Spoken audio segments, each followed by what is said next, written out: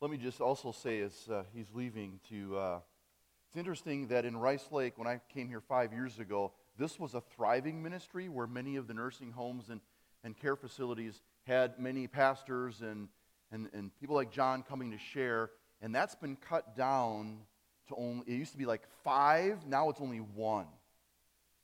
And as I've been sitting back watching that, it's not that we have pulled back, it's that the centers and care facilities are like, we don't need that anymore. And that kind of troubles my heart because they need it, as John even shared. So let's just take a moment and pray for that ministry and pray that, and it's part of my understanding would be this. I would love it if you heard that, you were like, what a great place to minister. Maybe the Lord's stirring in your heart. That would be something you do. Please talk to the pastoral staff or John, and we'd love to get you plugged in. And I would love to be a proponent of saying, and going with you, saying, hey, let's get more of this happening at these homes.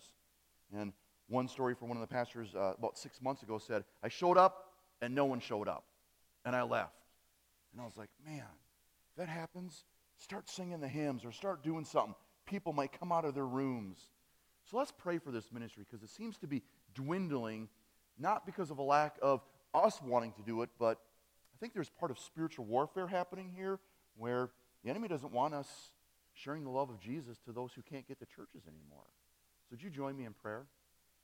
Father, I thank you for this ministry, and I thank you that all lives have so much value.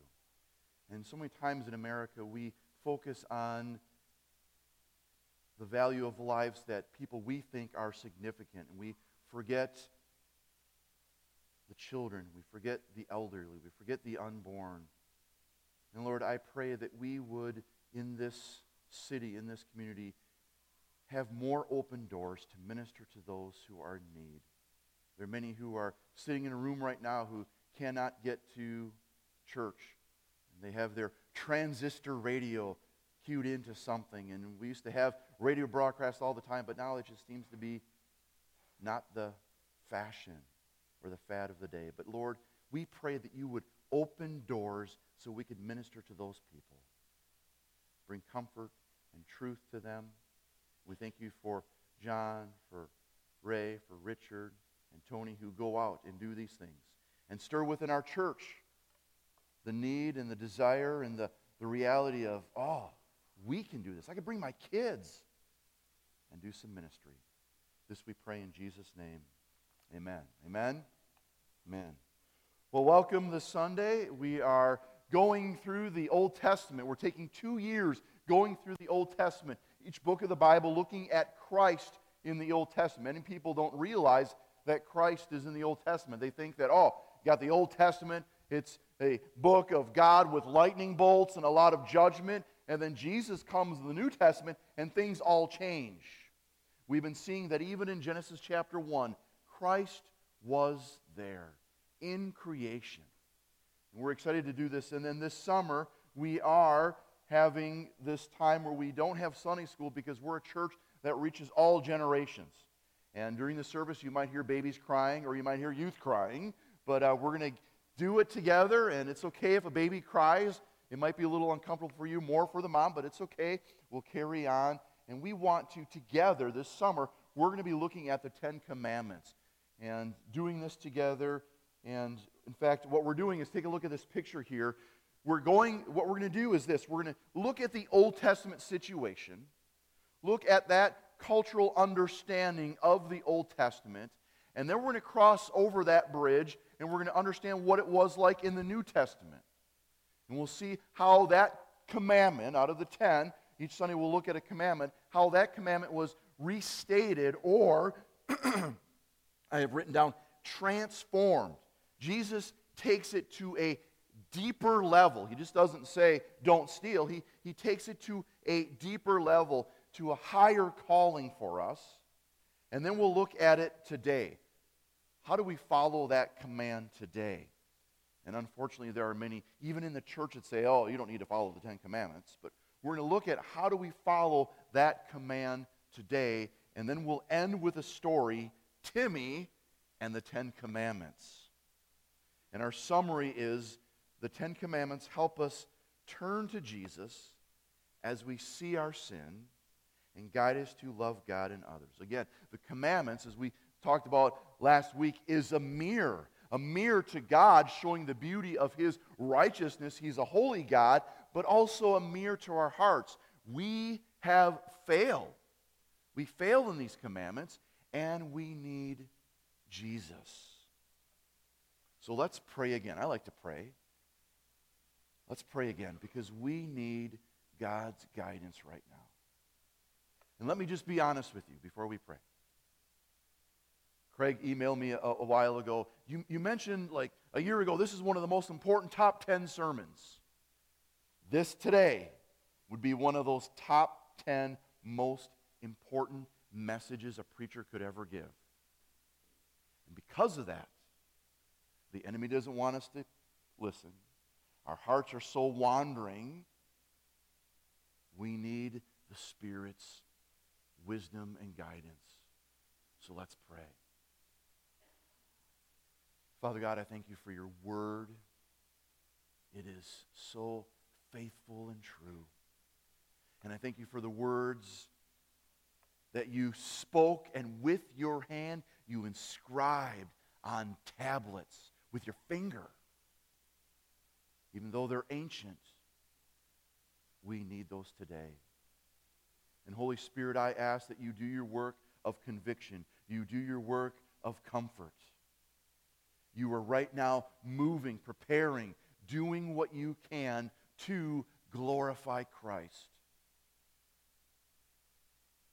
So, Lord, I pray for each of us that we would do self-assessment, that we would be willing to surrender today, that all of our kingdoms fall down, and we surrender to you.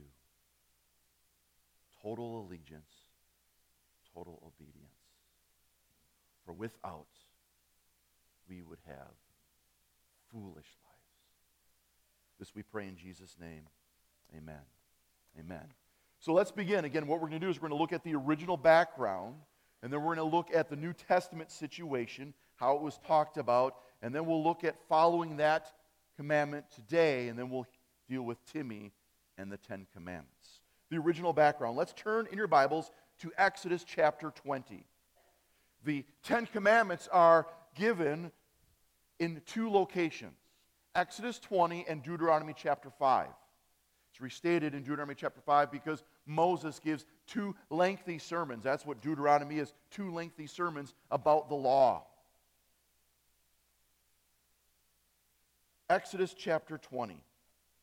And again, laws were given in a specific context to a specific people in a specific situation.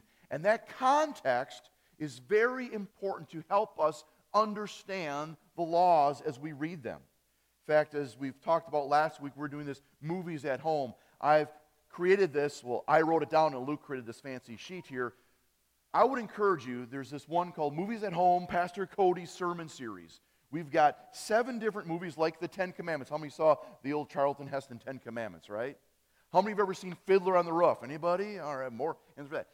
I got a bunch of movies to help you understand. They're not straight from Bible. There's going to be some biblical themes in these stories, but you can help understand their background, how they dress, what they eat, what the family structure is like. I encourage you to get those movies and start watching some of those. The motivation for obedience, the motivation for following these commands are found at the beginning of the Ten Commandments. In fact, when the Ten Commandments are listed, when they're written down, when you see them, often verses 1 and 2 are not a part of it, which is unfortunate. 1 and 2 are the foundation of it. Take a look at it. And God spoke all these words. I am the Lord your God, who brought you out of Egypt, out of the land of slavery. Laws were given to a people who were already saved. And here's where people get confused. We think, to be a Christian, you must follow certain laws, do good things, act all nice, and then God will love you and save you. Wrong answer.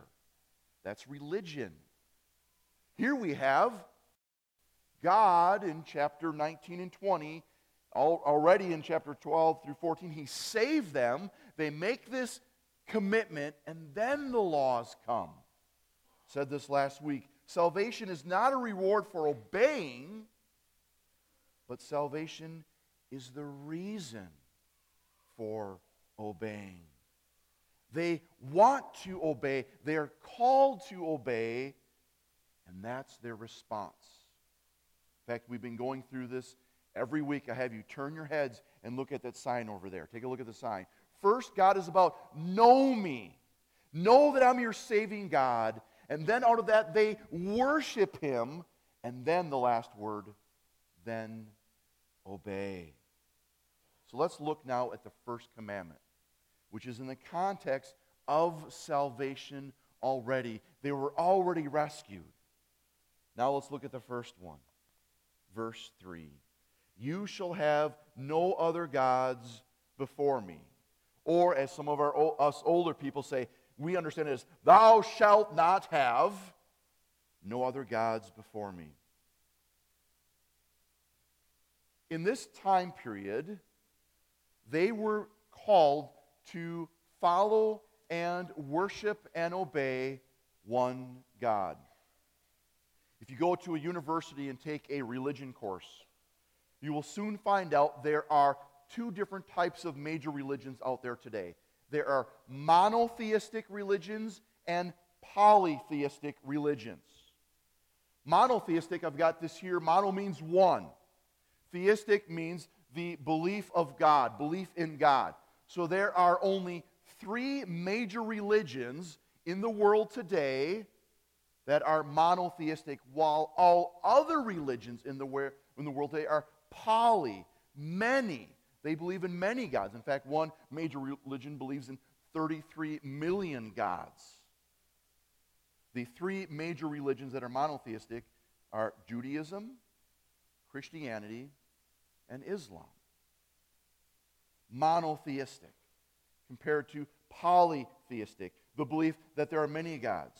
In the ancient world at this time, when this was written, when this was given, all around the whole culture was polytheist. Many gods. All the different countries, all the different people groups, all the different ethnicities all around them, they all believed in a variety of gods. In fact, they had fancy gods, impressive gods, and goddesses that they say could do good things and help them. The world around the Israelites believed you needed to turn to different gods to help you in different situations. For farming, you had to turn to this god or this goddess, and that god or goddess would help you in your agricultural lifestyles. Harvest, life, they had many different types of gods. Having a god, you know what? That wasn't controversial at all. Having a god, everyone had gods. But having just one god, that was scandalous at the time. That was awkward. Everyone else had many gods, but for God to say you were to only have one God, that was awkward and weird for the people of that time. It's not that there are other gods, and we've talked about this. There's not other gods in the world. There is truly only one God. In fact, 1 Corinthians 8:4 says, there is no God but one. There are no other gods. Other gods that people follow are pseudo-gods, false gods, fake gods. There is only one God. And as we went through Exodus, we saw that the main issue in the Exodus event isn't just deliverance from their slavery. We're in bondage, and God comes to save them from the Egyptian slavery. It's not just freedom alone from their physical bondage, but to know the Savior. That was what God was about. I'm all about doing this salvation so that you would know me and worship me. And worship me alone. Deliverance was not just from Egypt, but something far worse. God was about delivering and saving them from idolatry, from worshiping false gods. from false things. Exodus was not just about physical deliverance, but also spiritual deliverance. God's goal was to get Israel out of Egypt, listen to this, and also get the Egyptian mindset out of Israel. Because Israel lived around this culture for over 400 years. They started adapting their lifestyle, adapting their type of worship, adapting their customs. And God said, no, this is not good. This is syncretism. Syncretism is the blending of different religions. When you put the word sin, S-Y-N, in front of a word, that word is a Greek word that means many. For instance, I've got two types of oil here. This, it's almost empty because my wife loves olive oil. She loves pure olive oil. For Christmas, someone gave me olive oil with peppers in it. That was my favorite. She just likes straight up pure olive oil. She doesn't cook with this. Please don't cook with this. But I grabbed this from my garage because my vehicle will need to get the oil change. Is this just pure oil? It's synthetic. It's got a blend of all these additives to help your engine, to keep it clean. I'm not sure all that's in there. They were surrounded by this culture. Not just pure oil, but it was synthetic. Not just pure culture, Israelite culture. They started adopting, having multiple understandings of religious systems. And the problem was, Israel was adapting their mindsets and putting it into their system of worship. And the major problem was the people of Israel was thinking they could worship God and start worshiping other gods. We saw that shortly after this in Exodus 32. They melted gold and said, these are the gods that led you out of Egypt. God is saying here in the first commandment, either you worship me alone or you don't worship me at all. Here's again, you shall have no other gods before me. In a culture surrounded by many gods and goddesses, they were to acknowledge that the Lord as the one and only God. God is a jealous God. He wants all the worship, and He rightly deserves all that worship. And He would not have His children, Israel, worship anyone else. So the first commandment, total devotion to God alone. Total devotion to God alone. Worship Him only, exclusively. Love the Lord with all that you are. In fact, Pastor DeYoung says this, God has no interest in being one important person among many. He must be Lord of all. Total devotion to God. And I'll talk more about this as we talk about next Sunday, as we talk about idolatry. So this is the Old Testament background and understanding. Let's look at the New Testament, and I'm going to be calling it transformation. And we'll see this more in some of the commandments where Jesus, in the Sermon on the Mount, He just doesn't state the commandment. He transforms it, brings it to a much deeper level, a higher calling. These 10 commandments are foundational to the rest of the commandments. In fact, take a look at this chart here. You've seen this chart before. A professor who's a dear friend of our family came up with this chart. You've got the 10 commandments, which are given in Exodus 20. And then shortly after that, you've got the Book of Covenant, which is a big section. And then after that, you've got Leviticus. Leviticus has these codes, this law codes of holiness for the Levites, for worship. This is how you're to worship in the tabernacle. And then you've got the book of Deuteronomy. It keeps expanding and expanding. But one thing, and if I had time I would do this, all of the other 613 commandments, or the 603 commandments, are a reflection of the 10 commandments. You can literally take every other commandment and find where it fits in with one of the 10 commandments. They're all connected to that. So really, you've got the 10 commandments, And those first three boxes are an expression, example, explaining how to live that out. In fact, it's interesting, the 10 were for all people. And then, at the middle of chapter 20 and following into Exodus, Leviticus, and Deuteronomy, the words change. Because we're going to see in the Ten Commandments, it says, you shall not, you shall, thou shalt, as we remembered as little kids when I was a kid. Then the words change to when, if, whoever does this, it's very particular, especially just for specific people. This is why Jesus summarized them. So take your Bibles and turn to Matthew 22.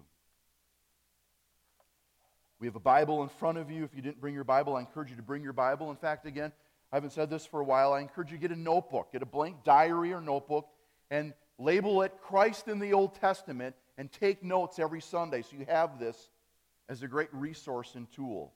Matthew 22, starting with verse 36. Jesus often would come face to face with religious people who understood the law. They memorized all 613. In fact, they were even adding things to it, which we'll talk about this summer. They're adding it to make it fit to their particular lifestyle. Sometimes good, but sometimes, most of the time, unfortunate for them. So he's with some religious people. Look at verse 35. One of them, an expert of the law, tested him with this question. Matthew 22, verse 36. Teacher, which is the greatest commandment in the law? We got 613 laws. We're going to try to catch Jesus and have him kind of flounder back and forth and see what's going on here with Jesus. Listen to what Jesus says. Jesus replied, love the Lord your God with all your heart, with all your soul, with all your mind. This is the first and greatest commandment. And the second is like it. Love your neighbor as yourself. And the law, and it says, and all the law and the prophets hang on these two commandments. So take a look at that chart. If you go back to that chart, if you could, sorry about the PowerPoint there. Notice how Jesus, we've got those little boxes. You got the Ten Commandments, you got the Book of Covenant, you got Leviticus, and you've got the Moses, Deuteronomy. Jesus then, right here, summarizes it. He boils it all down.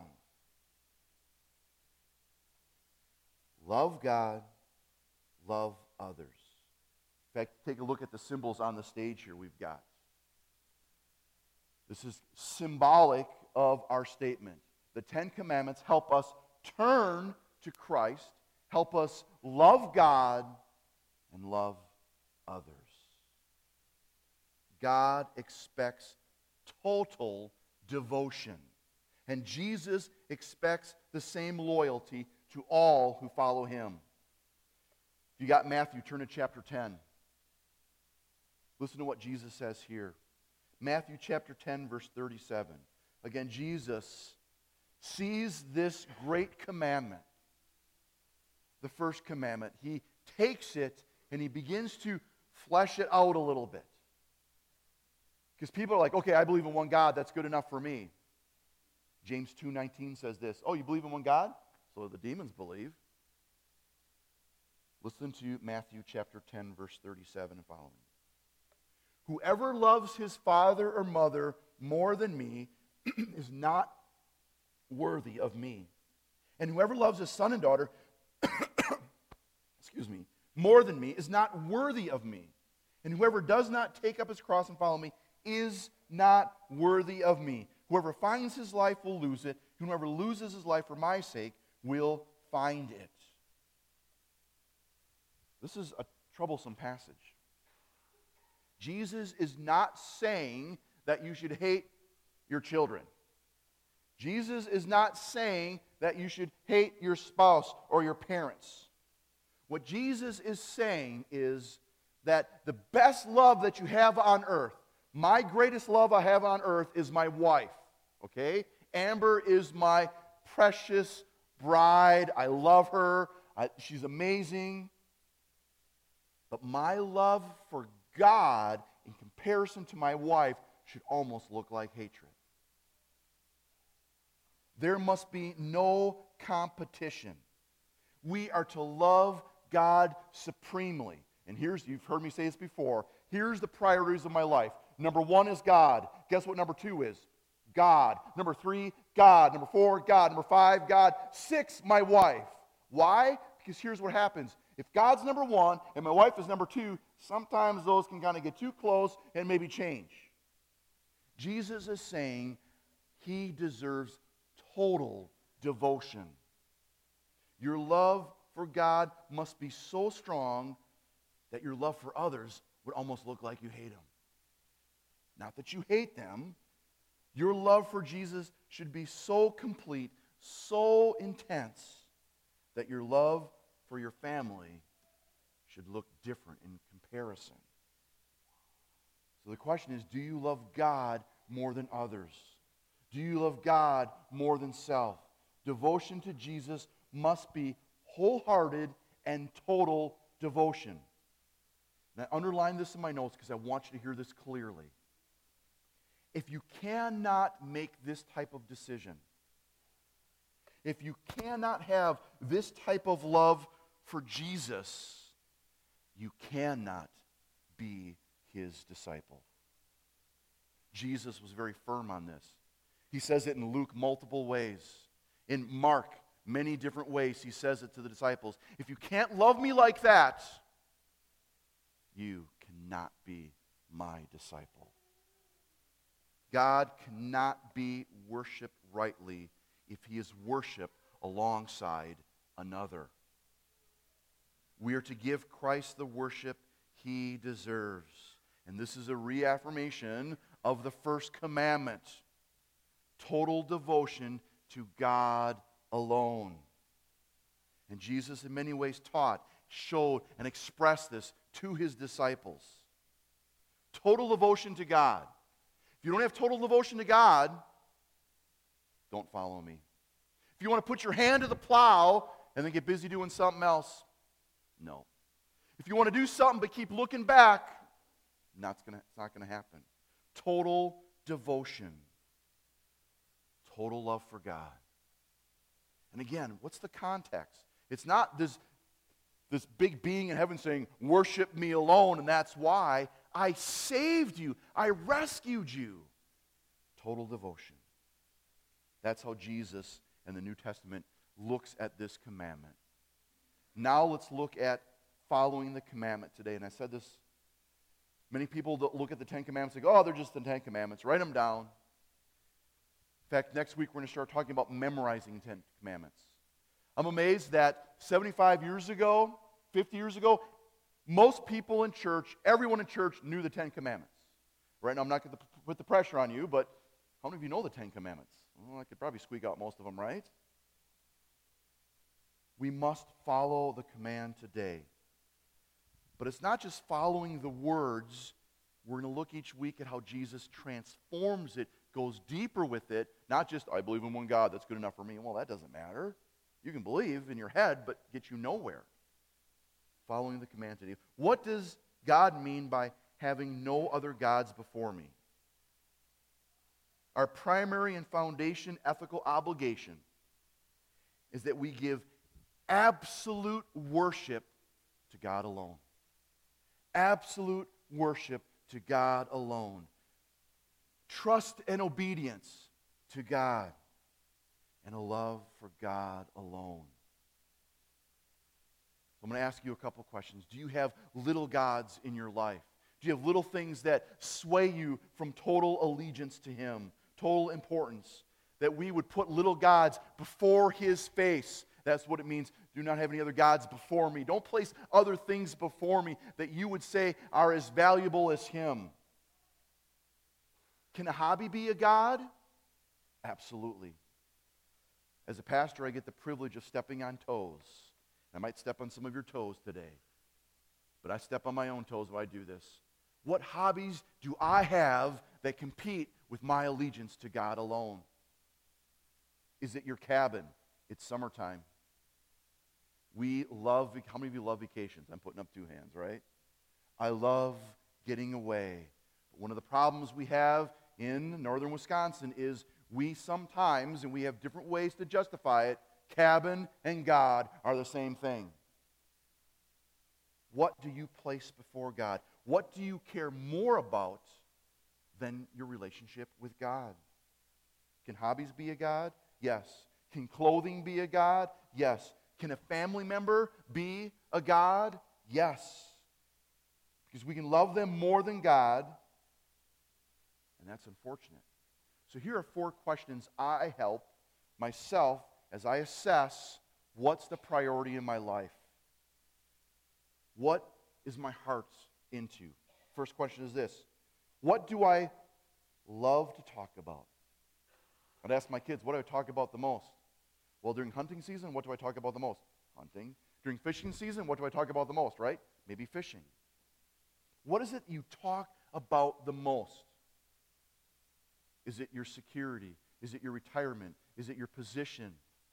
If that's what you talk about the most, that might be number 2 on your list, where it should be God, number 1, number 2, number 3, number 4, number 5. What do you talk about the most? Another question I ask, what do I think about the most throughout the day? What do you think about the most throughout the day? What is it that captures your mind and your thoughts? Third question I ask, what do I need to be happy? Ooh, here's one. I need more money. I need more security. I need more possessions. I need more garage sales so I can get more stuff to fill my garage. Now I got to get another garage to fill the stuff in there. What do I need to be happy? As John mentioned, many of the great hymns were written by people who went through hard times. And most of them, they didn't have Prozac, they didn't have psychologists, they didn't have doctors. All they had was the Bible and God. And out of that, they had complete dependence on Him. The last question I sometimes use to help me assess is, what is so important to me that I would do anything to get? Oh, I need to get that item. I need to get that position. Oh, I need to get that kind of thing in my life. I need to win that person over. Or here's another way I do it. I look at my pleasures, what pleases me the most. I look at my passions, what am I most passionate about? Pleasures, passion, positions, and possessions. What position can I get? Can I keep climbing the ladder of success? If that's what you live for, you're going to be in trouble. All these possessions, you can't take them with you. The problem is not having things or desires. That's not the problem. I have many desires. I love a medium steak on the grill. I love that. My mouth waters. I have passions about steak and a potato that I could live on that the rest of my life. It's not that those desires and passions are wrong. It's where they are in the place of your heart. What's most important? And God is saying, I must be number 1. I can have desires for steak. I can have a desire for my wife and enjoy my wife, but not more than God.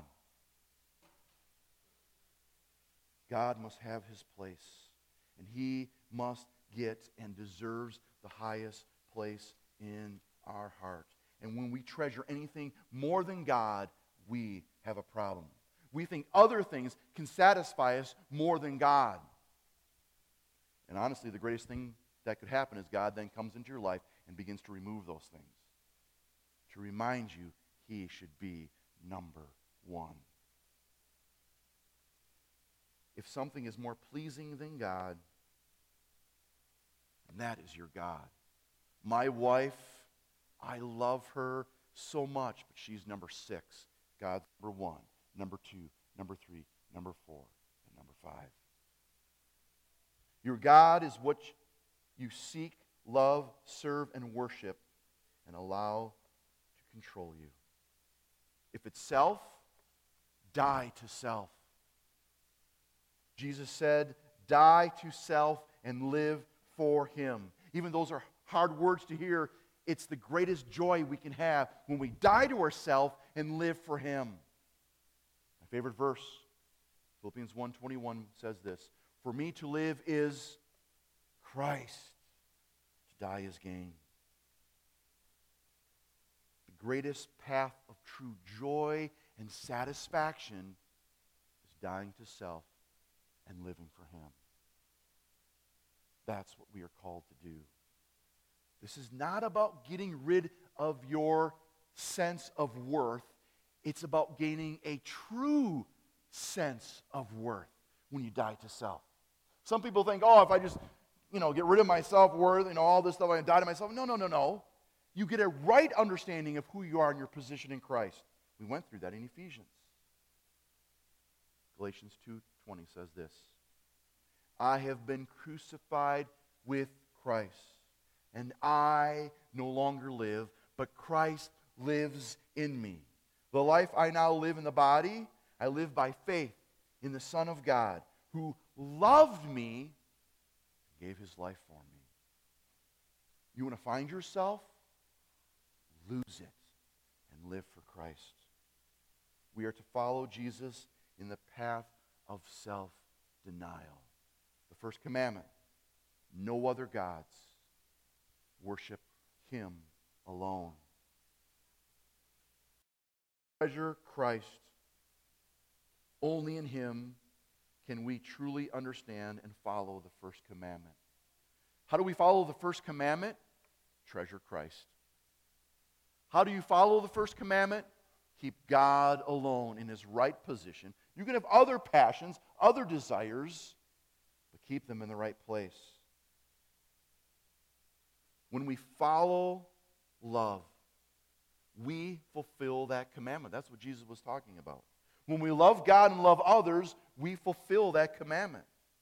And when we obey the commandments, we do it, and we fulfill the law of love. Love God, love others. Keep Him at the right place. Again, love is at the heart of this commandment. We went through Deuteronomy chapter 6, verse 4. "Hear, O Israel, the Lord our God is one God, and you shall love the Lord with all your heart, strength, and soul. All that you have, love Him." Total devotion to God. Nothing else can be greater than Him. At work, do people know that you love God? By how you treat them, how you talk in funny situations, how you treat those above you, how you treat those below you. Do they know you love God?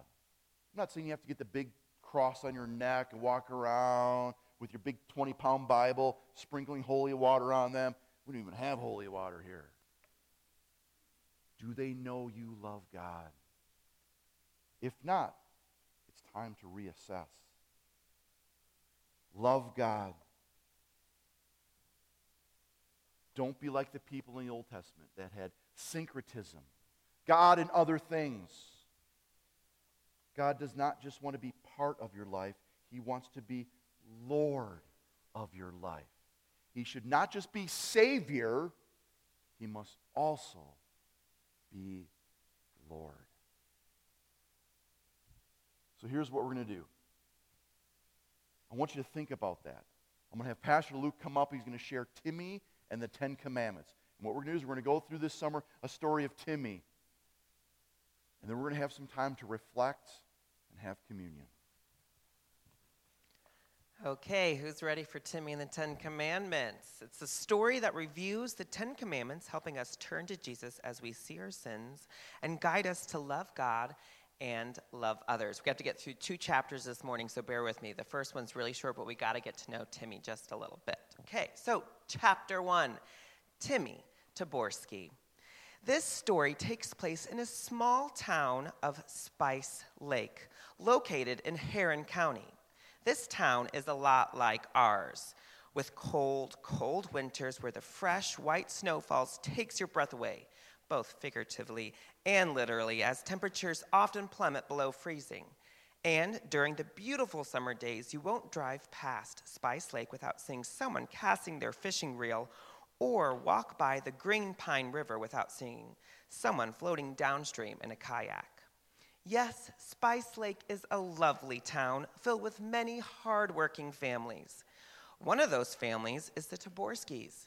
Kyle Taborski, the father of the Taborski family, is a welder and has been for about 15 years now, while Estelle Taborski, the mother, works part-time at the elementary school as a school librarian. The oldest Taborski child is Jonathan, who just turned 15 years old and finished his freshman year in high school. The youngest Taborski child's name is Rose Marie, a 4-year-old with enough spunk for the entire Taborski family. No, the entire town of Spice Lake. And please, make no mistake to simply call her Rose, for she will quickly remind you that her name is Rose Marie, not Rose. And if you really want to tickle her fancy, you better call her Princess Rose Marie. And then there's Timmy, the middle Taborski child. Timmy is very smart, and he's younger than most of the other kids in his grade, as he won't turn 8 until late July, but just finished the 2nd grade. And it is this very smart boy that this story is mostly about. Yes, this story will follow Timmy Taborski during the summer of 2019, and all that he does and learns will be shared with you. Chapter 2, Who's on First? As the month of June has started and school has less than a week left before summer break begins, Timmy Taborski has one thing on his mind: baseball. You see, Timmy has been in T-Paul the past 3 summers, but this year he is finally old enough to move up to the baseball team, the real baseball team, and he couldn't be more excited. Timmy has been planning and preparing for his grand entrance into the sport of baseball ever since the end of the last T-ball season. The entry-level team is called the Spice Lake Salamanders, and their team colors is a reddish orange and black. So for Timmy's birthday and Christmas, he made sure to ask his mom to get him only clothing items with those 2 colors. From his new winter hat to his brand new socks, he was completely decked out with the salamander colors from head to toe, literally. Not only did Timmy begin to look like a Spice Lake salamander, but he also wanted to act like one. He wouldn't miss a Brewers game on TV, and in the spring he went to each of the Spice Lake High School's home games so that he could watch and learn. Timmy would even look up YouTube videos when his parents let him on how players would get ready for a game and hear any advice that they might have. On the weekends, Timmy would beg his brother Jonathan to play catch with him so he would work on his throwing accuracy and speed. Being part of the Spice Lake Salamanders is what got Timmy excited to wake up in the morning, and it's what made him go to bed when his parents said, for he had learned that rest was very important for being the best athlete you could be. And every night he would place his baseball and his glove on the table right by his bed, so it was the last thing he saw when the lights went out and the first thing he saw when the sun peeked through his windows the next morning. You can definitely say that Timmy is devoted to baseball and making sure he would have the best season he could possibly have. He knew he could work hard and he could do great. But one Tuesday after dinner, something happened. It began with family devotions, which the Taborskis would do every Tuesday night after supper.